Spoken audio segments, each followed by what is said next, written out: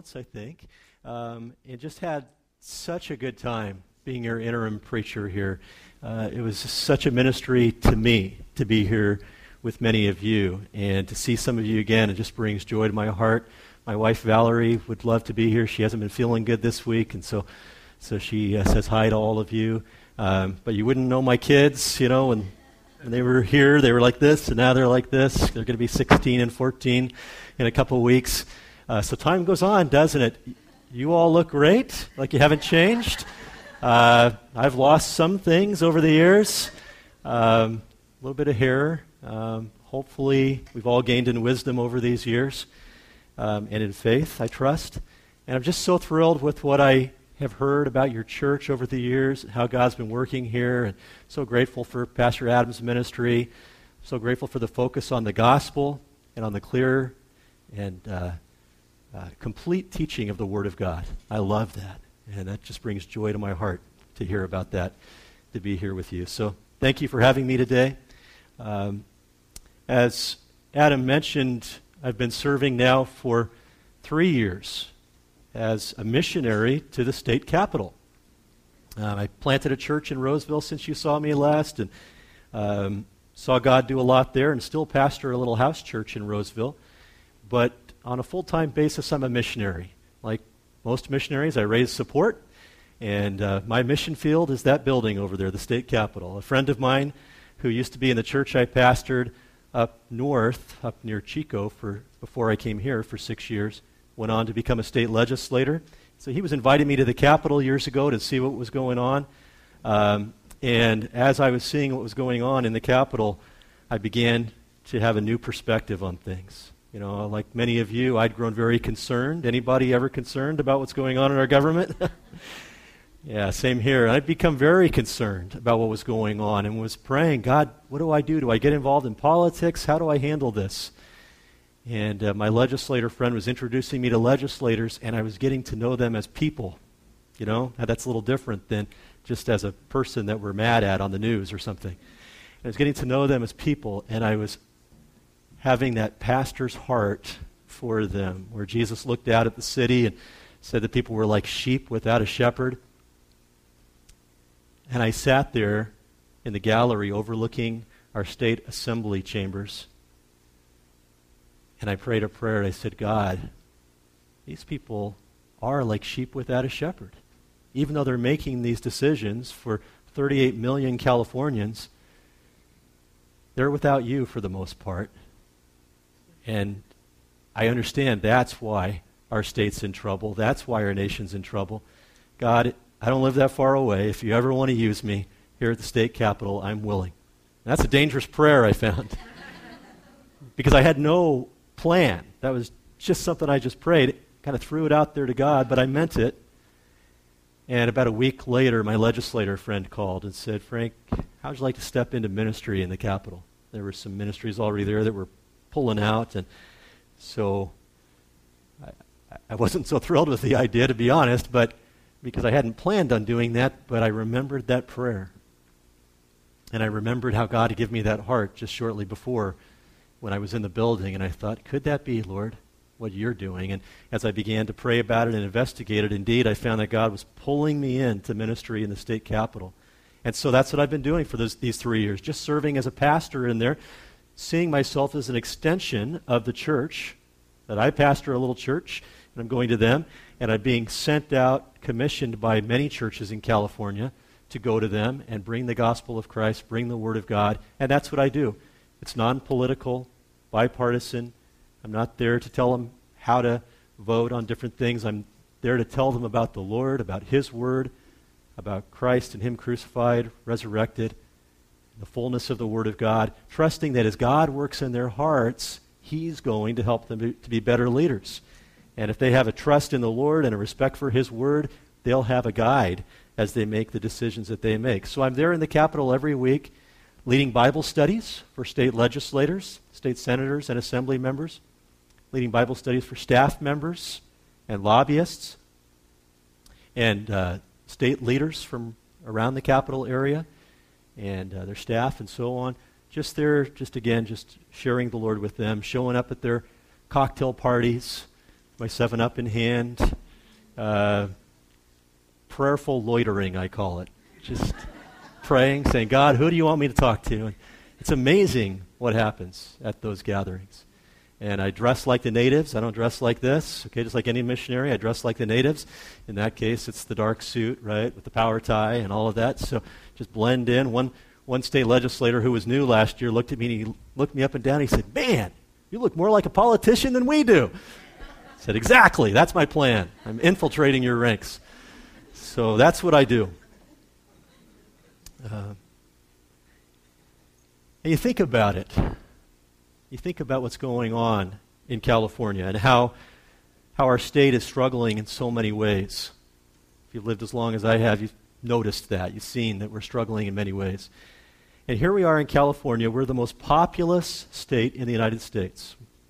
Okay, more than 10% of all Americans are in California. And I think we're arguably the most influential state in many ways. We have Hollywood producing the media that goes throughout the country and the world, Silicon Valley producing the technology that goes throughout the country and the world, and Sacramento producing the politics, the public policy that spreads throughout California and the world. And so in many ways, what happens in California touches the whole world. And that makes Sacramento a very strategic place to be. And yet, I think often it's easy for us, even as Christians, to forget that we have a unique role, therefore, in Sacramento and in Washington, D.C., and throughout our country, that we have a biblical role to play. We can get so caught up in what everybody else is saying, right? And what people are saying in the news programs and what we're reading about on the internet, that we begin to think just like the non-believers. We react just like the non-believers, even though God's Word has a lot to tell us about how to think about government and how to relate to government leaders. And it's easy to feel frustration with what's going on in our government. But God's Word gives us a guide for how we should respond. So let me share one passage that is so foundational to that, I think, and that's in 1 Timothy chapter 2. 1 Timothy chapter 2, verses 1 through 4. And you may know this passage well, but I just like to chew on it with you. And let's think about what this tells us about how we should relate to government leaders. And we're going to look at many other passages as well. So if you're taking notes, you might have your pen ready to write those down. If you want to know more about my ministry, by the way, about Capital Commission, I'm happy to do this in California, and there are guys doing this in 18 states and growing, Lord willing, throughout the United States. And if you want to know more, you can go to our website, capitalcom.org. C-A-P-I-T-O-L, capital with an O, capitalcom.org. And we're fulfilling the Great Commission in the Capitol. But it's a good place to learn more about it. There's some videos on there you could watch, things like that. But 1 Timothy 2, 1 through 4 is such a great place to go to learn about how God wants us to relate to government. It says there, first of all, then, I urge that supplications, prayers, intercessions, and thanksgivings be made for all people, for kings and all who are in high positions, that we may lead a peaceful and quiet life, godly and dignified in every way. This is good and is pleasing in the sight of God our Savior, who desires all people to be saved and to come to the knowledge of the truth. Let's pray about that for a moment. God, as we look into this passage of your word and others, we do thank you that you have inspired this word in every detail for our edification and for your glory. And we pray, Lord, that you'll open it up to us now in a fresh way and open our hearts up to what you want to say to us through it. In Jesus' name. Amen. So, what do we see here and elsewhere throughout God's Word? We see this, I think, that we who are believers have a mission to government leaders. And this is, again, something that I've just learned kind of indirectly, ended up in the Capitol, and then started going back to the Bible to say, well, God, why would you have put that on my heart like that day when I was in the Capitol? Well, God's Word shows us we should have a heart for government leaders. Number one, we have a mission to care about them. to care about them, to have a heart for them. This passage says, first of all, starts off, I urge. You know that phrase in Greek, first of all, does not mean first in a list, which is what I always thought. When you look at it in the Greek language, you see what he's really saying is it is of first importance that we do this. This is first in priority. And that's a big deal, isn't it? When the Apostle Paul says, this is first in priority. What's first in priority? Supplications, prayers, intercessions, thanksgivings be made for all people. But then he specifies one group. Right? One group in particular. God could have picked any group to specify here, but he specifies kings and all who are in high position. So God cares about everyone, wants all people to hear about him.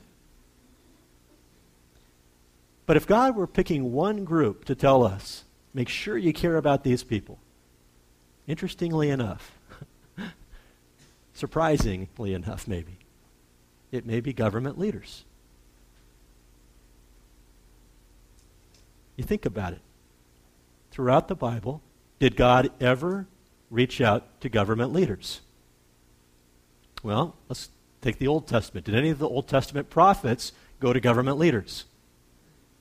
How about Moses? He went to Pharaoh, right? Daniel went to Nebuchadnezzar, the king of Babylon. Isaiah went to King Hezekiah of Judah. Nehemiah went to King Artaxerxes of Persia. Jonah went to the king of Nineveh. Can you think of any others? I mean, it'd be hard to think of a prophet who didn't go to a government leader. That seems to be the pattern, doesn't it? God sends his son, Jesus. Did Jesus meet with any government leaders? He sure did, didn't he? He only had a brief 3-year public ministry, but at the tail end of it, before he went to the cross, rose again and ascended to heaven, he made a point of meeting with every one of the key leaders in his area at that time. Nothing was by accident in Jesus' ministry, but he met with the Sanhedrin, who were Israel's supreme court, and Caiaphas, who was Israel's high priest, and Herod, who was Israel's king, and Pilate, who was the Roman governor. Interesting. And then Jesus commissioned the apostles for their ministry. And in Matthew 10:18, he says, and you will even be brought before governors and kings for my sake as a testimony to them. So the apostles were commissioned to go to government leaders. And Paul, one of the apostles, an apostle untimely sent, as he said, comes to the Lord in Acts 9:15. We read about it.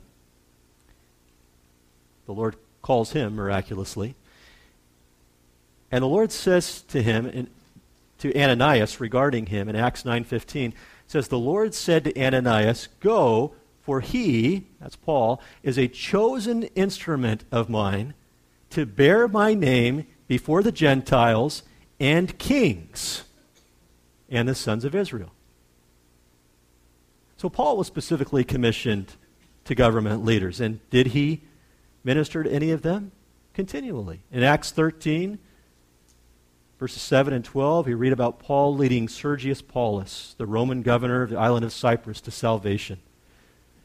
And then we read about him ministering to Caesar's household. It'd be like going to the White House, ministering to Obama's family. We read about him going on his missionary journeys in the New Testament letters that he wrote, or to these churches that he reached on these journeys, that he planted on these journeys. And, you know, most of the cities that Paul visited on these journeys were capital cities of their region. Interesting that God led him to capital cities. And then in Acts 23:11, he said he's called to testify in Rome, which was the major capital city. In Acts 27:24, he's called to meet with Caesar. And in Philippians 4:12, he brings greetings from the saints in Caesar's household. And he's rejoicing and saying even the Praetorian Guard is being reached, which was like the Secret Service. So Paul always seemed to have that in mind, that he had a mission to government leaders. Why? Because God has a heart for them. And that opens my eyes, because it's easy to not have a heart for them. It's easy just to be upset with them.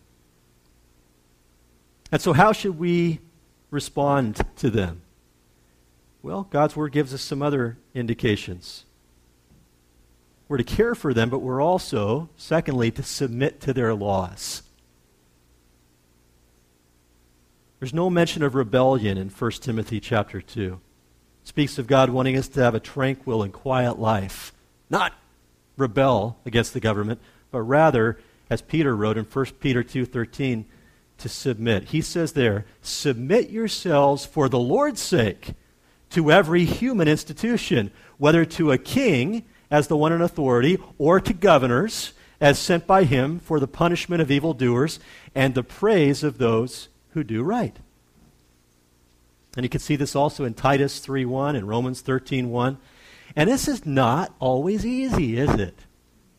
I mean, if you're like me, you don't always want to submit to government. There are some very, very good laws that are made in our country, but there are some really bad ones too. I mean, just really bad ones.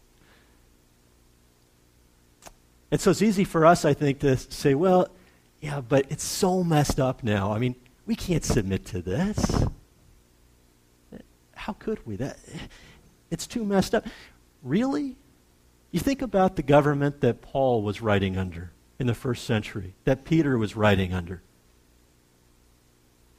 Was it any better than ours? Actually, if you read the history of the time, you find out that it was far, far worse. Right? 1 Timothy 2, literally in verse 2, where he says, supplications, prayers, intercessions, thanksgivings for all people, and he specifies kings and all who are in high position. You know, that word kings could be translated for emperors.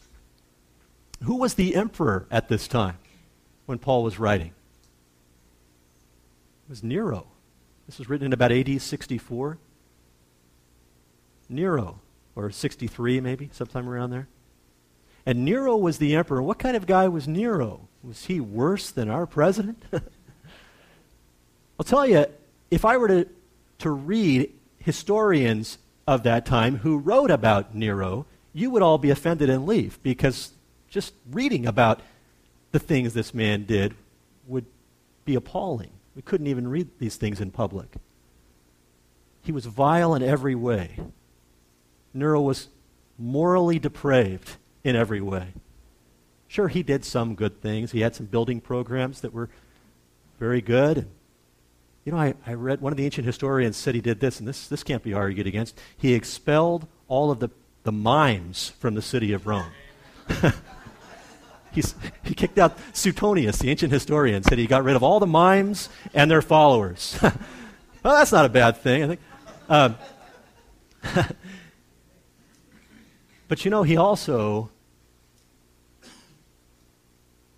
was sexually depraved in the most vile ways that we could imagine. And he paraded his deviancy in public. People had to sit there in the arena and watch him perform disgusting sexual acts.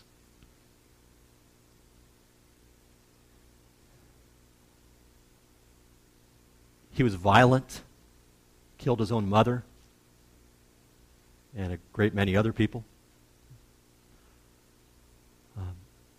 And not long after Paul wrote 1 Timothy, the city of Rome burned down in large part. And historians since that time have regarded it as very possible, likely, that Nero himself ordered that burning.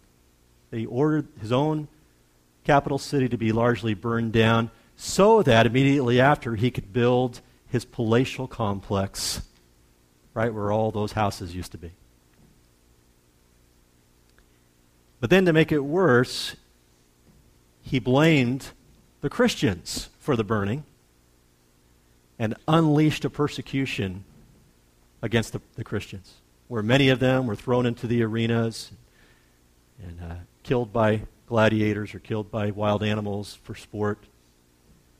He lined the driveway to his palace with torches to light the way, except these torches were actually Christians tied to stakes with tar over them, lit on fire. And as people came to his parties at his palace, there was a long line of burning Christians, people being burned to death. That's the kind of guy Nero was. And yet Paul says we're to pray for them, and Peter says submit to them. And so when don't we submit to government? Well, Acts 5:29 gives us the one exception. In Acts 5:29, the disciples were arrested, and they're commanded by the authorities to not speak anymore in the name of Jesus. And what did they say? We must obey God rather than men. So that's the exception. If the government ever tells us to do something that directly contradicts what God has told us to do, well, we're going to do what God told us to do because God is the higher authority. But other than that, we know that God is allowing the government to be in place, and so we submit to their laws, painful though that may be. And we honor, number 3, we honor their position. You know, the cultural view of our day is maybe like one I got in an email from a friend of mine. He sent this email out to everybody, and it said this: Congress is a cesspool of liars, thieves, inside traders, drunks, criminals, and other low-level swine. Pass it on. And I'm thinking, yeah, that's probably true. Right? Maybe I should pass that on. And then I remember 1 Peter 2:17, where it says, honor all people, love the brotherhood, fear God, honor the king. All right, is that honoring them? I don't think so, Lord. How can we honor these people? Well, we can honor the office, if not the individual, that God has allowed them to be there.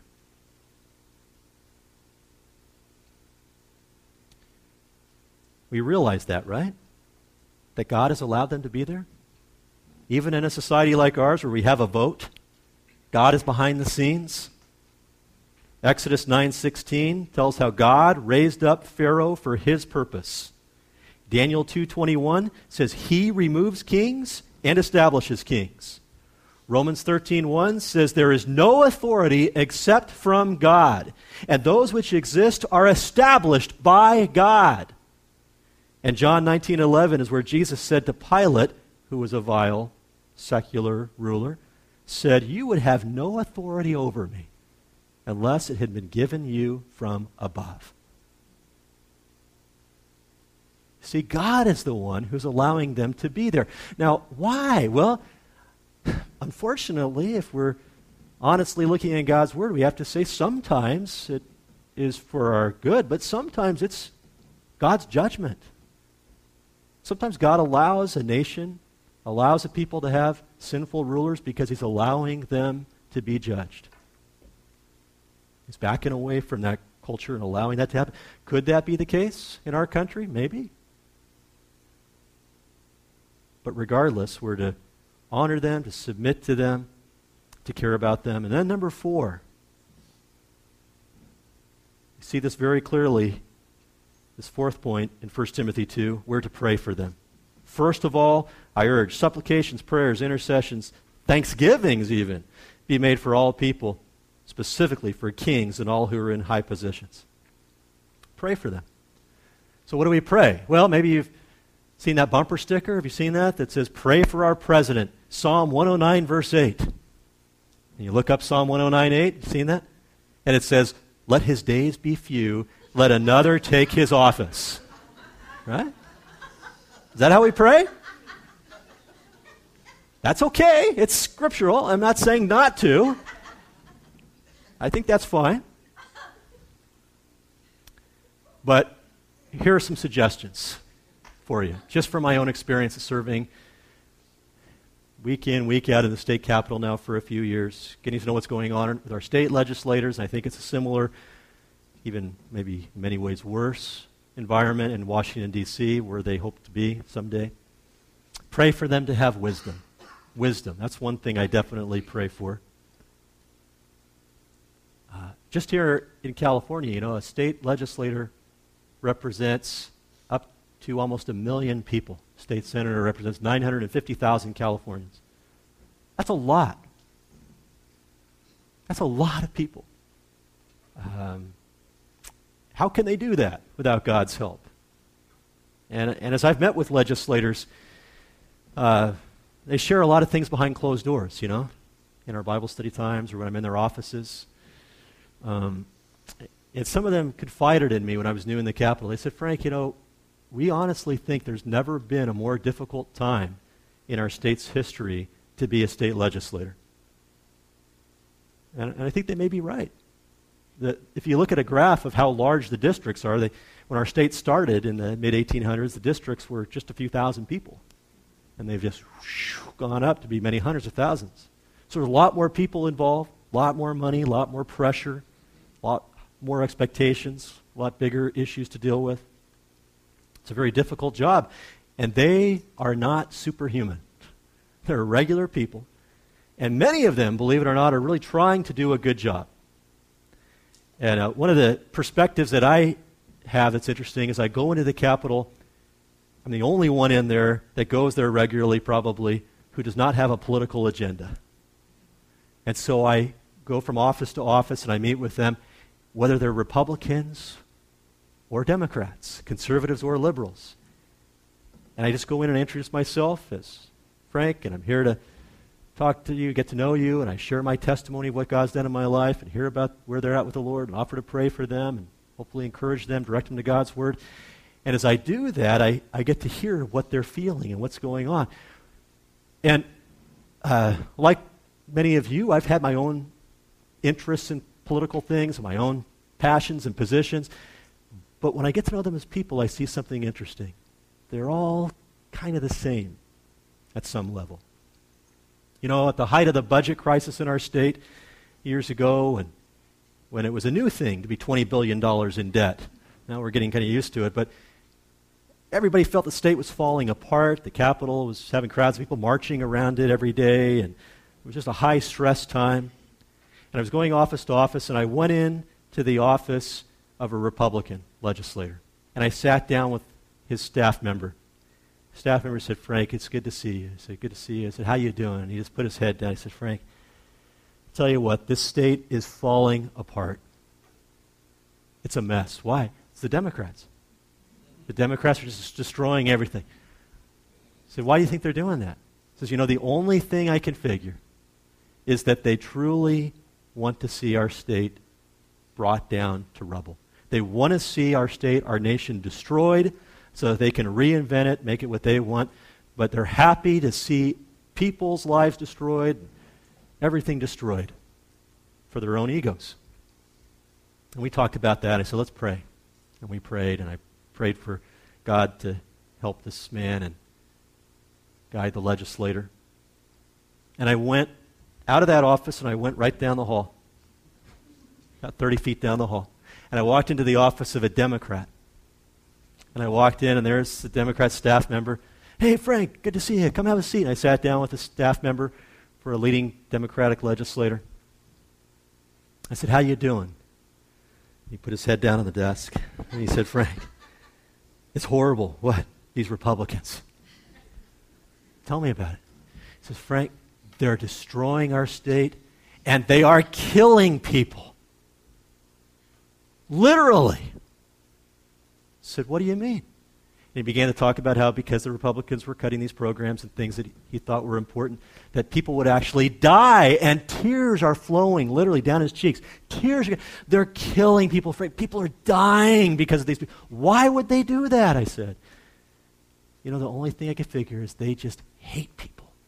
They hate people, and they're really happy to see them die for their own ego, so that they can have their power and their control and their money.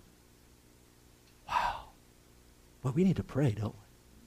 And we prayed. And I prayed for this man's salvation, for his legislators' salvation, that God would work and guide them. He thanked me for being there, praying with him.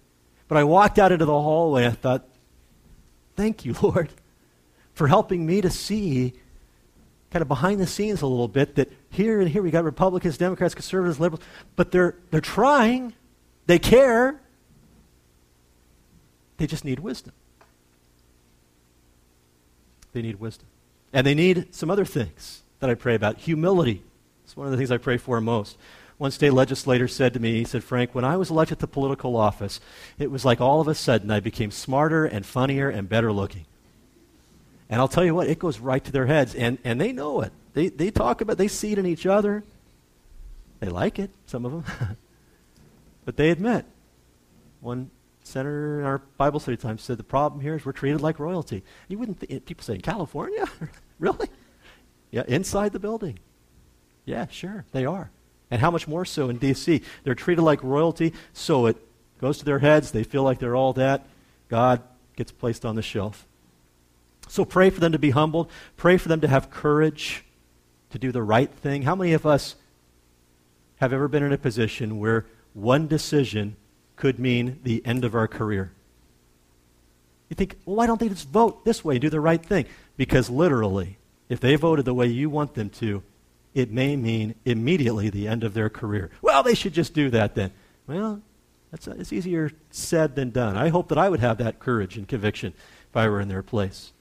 But frankly, those who do often are no longer serving in those positions. And so the system is set up so that you go along with those who are over you, even in government, right? And if you vote the courageous way, it may mean the end of your career. So pray for them to have that strength, that courage,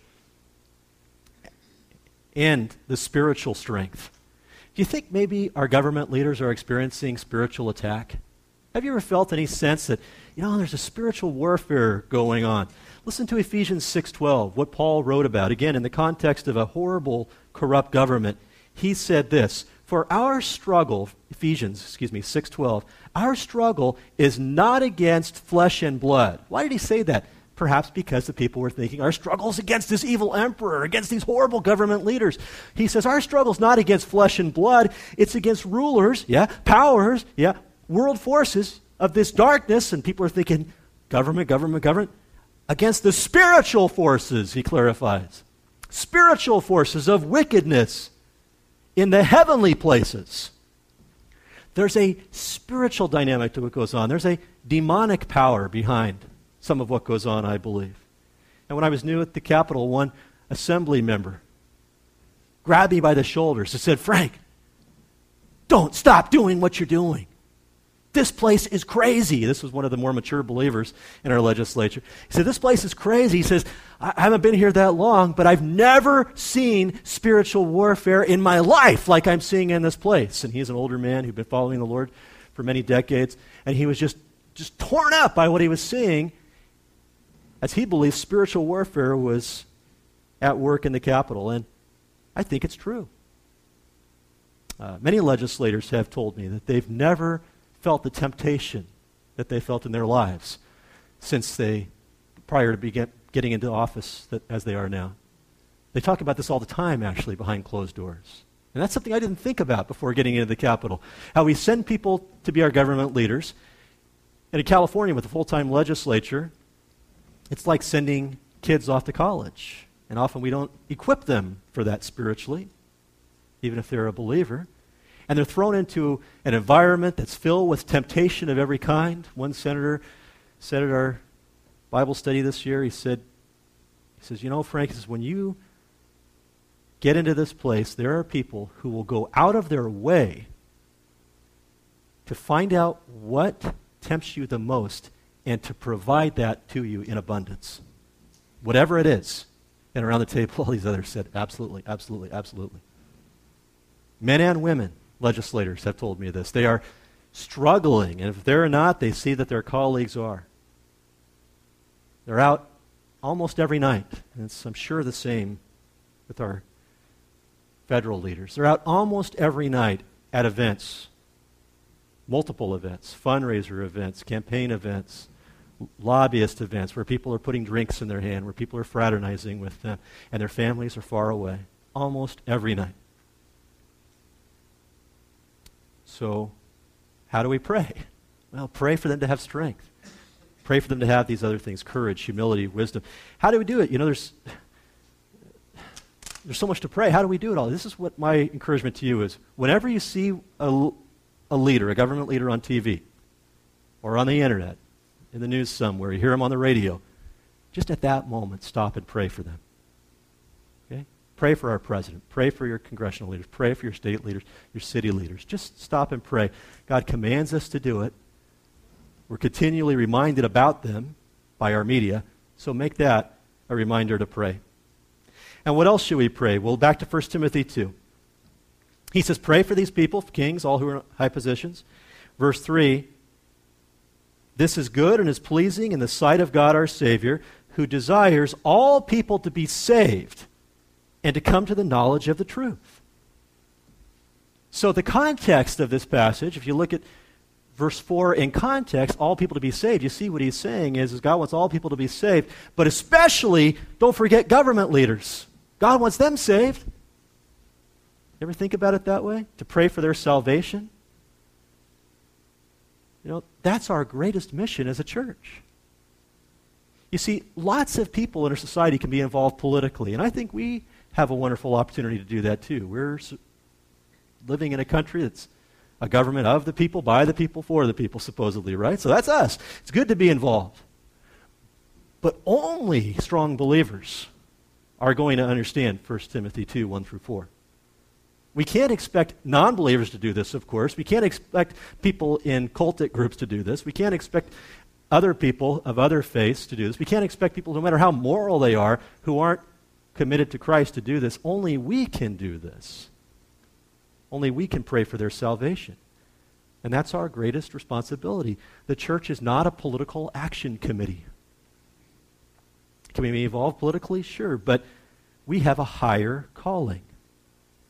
And that's to pray for their salvation and to bring them the gospel. If we're praying for them to be saved, let's make sure we tell them how to be saved. Romans 10:14 says, how will they call on him in whom they have not believed? How will they believe in him whom they've not heard? And how will they hear without a preacher? And as we read in the Bible and we see Paul appearing before these government leaders, what did he talk about? It's interesting. I love reading Acts 26, 27, now that I'm in this ministry, because you see the Apostle Paul going and meeting, because he was in chains, a prisoner, but meeting with government leaders. They took him before them in Caesarea, and the King Agrippa was there, and Festus, who was the Roman leader, was there, and they're saying, come on, Paul, tell us, what's your defense for being arrested here? And, Paul could have taken that opportunity, and they were there, and it says there was a huge gathering of people. They brought him in with all this pomp and circumstance, a big gathering of government leaders and people there. And Paul could have just started going off about how they're just destroying the world by their corruption. And he would have been right. But instead, what's he do? He shares his testimony. He shares about how Christ worked in his life and how the Lord wants to work in theirs. So much so that in Acts 26:27, we see King Agrippa saying, or we see Paul saying to him, King Agrippa, do you believe the prophets? I know you do. Bam! Prophets saying they spoke about Christ. And then Agrippa replies to Paul, in a short time, you're going to persuade me to become a Christian, mockingly. And Paul said, oh, I wish to God that whether in a short or a long time, not only you, but all who hear me this day, who's that? Government leaders, staff, family, all who hear me this day might become such as I am, except for these chains.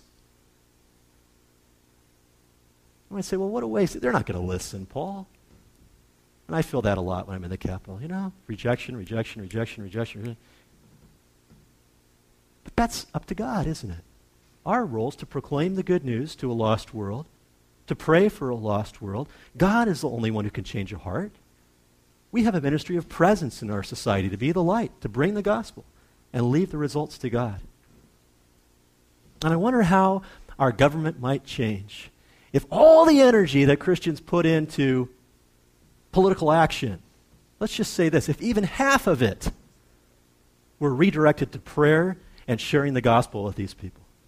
There was recently a law that was just signed by the governor last week. I won't even say which one, but some of you know the one I'm talking about, that has had Christians in our state in a huge uproar. And all this political action just went on in the last week, and it failed to overturn this law.